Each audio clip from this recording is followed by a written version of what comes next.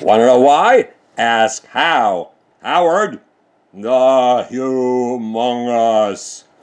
Okay, let's see if I can push the magic button. No, it's evading me. Ah! Did I do it? Okay, yes. The Tea Party and the Democrats seldom agree on anything, but they do agree on this. Right now, an impeachment of President Donald Trump would be what future chairman of the House Judiciary Committee, Democrat Jerry Nadler, says is, quote, an attempt to, in effect, overturn the result of the last election, close quote. An impeachment attempt would be regarded by Trump supporters as a coup, an illicit overthrow of a duly elected president. Look, many Democrats and a few Republicans agree that Donald Trump committed campaign law felony in secretly paying off porn star Stormy Daniels and Playboy model Karen McDougal in order to boost his chances of winning the White House. Technically, hiding these payments is an impeachable offense. But that's not all. It looks like Trump broke tax laws by pocketing massive sums donated to his inauguration committee. Then there's pay to play. Trump sold tickets to have lunch with his cabinet members at his inauguration. The price for this unparalleled access to high officials who would soon be making policy was a cool, brace yourself, $1 million. You and I could not have afforded it. But President Trump will not be impeached on these things, at least not yet. There are three reasons. Some Democrats are pushing their party to avoid attacking President Trump and instead to attack America's problems: healthcare, prescription drugs, crumbling infrastructure, immigration, gun safety, and the environment. What's more, this faction of the Democratic Party is urging Democrats to legislate on an issue on which Democrats, surprise, surprise, agree with President Trump. It's criminal justice reform. Then there's reason number two that impeachment will not happen in January, when the Democrats take power in the House. Democrats like Jerry Nadler know that if the Dems attempted impeachment on the basis of Trump's payoffs for his sexual escapades and his inauguration irregularities, they would run into a red wall of resistance from the Trump loyalists, a group that carries guns, has a ton of support in the Republican Party, and loves to threaten armed revolt. But the Democrats may be willing to bide their time, because there are far more serious accusations against Donald Trump waiting in the wings.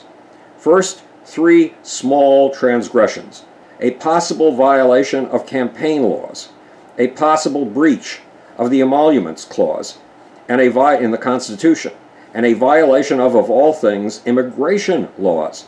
Donald Trump collected over $106 million for his 2020 presidential campaign. That breaks every record. It's twice what Barack Obama's inauguration brought in, and the Obama inauguration, back at that time, was the biggest, had brought in the biggest donations in history. The problem was that Trump pocketed at least $1.1 million of that record-breaking inauguration money. He did it by charging legal fees and outrageous rents in Trump properties, including rents for totally empty office spaces nobody used. Then there are the massive rents the Trump International Hotel in Washington charged for the ballrooms, meeting rooms, and bedrooms used for Trump's inauguration. Hotel bedrooms in which some inauguration staffers spent a full month. The Trump International, and that's expensive, the Trump International Hotel charged the inauguration this way over-the-top money, despite the fact that other hotels offered their ballrooms and meeting rooms to the inauguration for free. Then there are Trump's violations of the Emoluments Clause of the Constitution by taking money from folks like the Saudis at the Trump Hotel in Washington and by accepting a donation to his inauguration from a Ukrainian oligarch. There's a very good chance that the inauguration was used to launder other foreign funds as well. Taking foreign money for an inauguration is against the law. Meanwhile, the New Jersey Attorney General is investigating charges of harassment, intimidation, and immigration fraud. That's right, immigration fraud at Trump's Garden State Golf Club, which uses foreign labor, something Trump very much likes. But Democrats believe that the real iceberg waiting to sink Donald Trump's Titanic is a relationship with Russia that goes back to roughly 1998, when Donald Trump was in the midst of his 6 bankruptcies and was struggling with billions of dollars in debt. Yes, billions of dollars in debt. It appears that Russia bought Trump's allegiance by saving his ass. In fact, it appears that Russian oligarchs and the Russian government have invested between $1 billion and $3 billion to keep Trump afloat.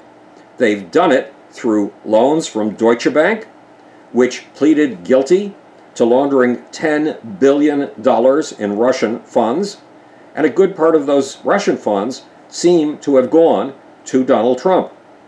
Plus, the Russians have apparently loaned failing Trump projects aid through the Russian bank VEB. Guess who controls Russia's VEB bank? Vladimir Putin. As Eric Trump reportedly told the Golf Reporter in 2014, the Trump Organization was able to expand during the financial crisis of 2008 because, quote, "we don't rely on American banks. We have all the funding we need out of Russia," close quote. And as Felix Sater, one of Trump's Russian-American partners, said in 2015, the year when Trump's presidential campaign began, quote, "I will get Putin on this program, and we will get Donald elected. Our boy can become president of the USA, and we can engineer it." When the details on this emerge from the Mueller investigation, that's when Democrats look forward to seeing Donald Trump in real trouble. That's when the talk of impeachment will get serious. This is Howard the Humongous speaking to you from the future. It's your job and my job to make. Or, want to know why? Ask. Ask how. And now you can see how clumsy I am. Now I have a button at the beginning and a button at the end. And you can see just how absurdly buttons evade me. Here we go. I think this is it.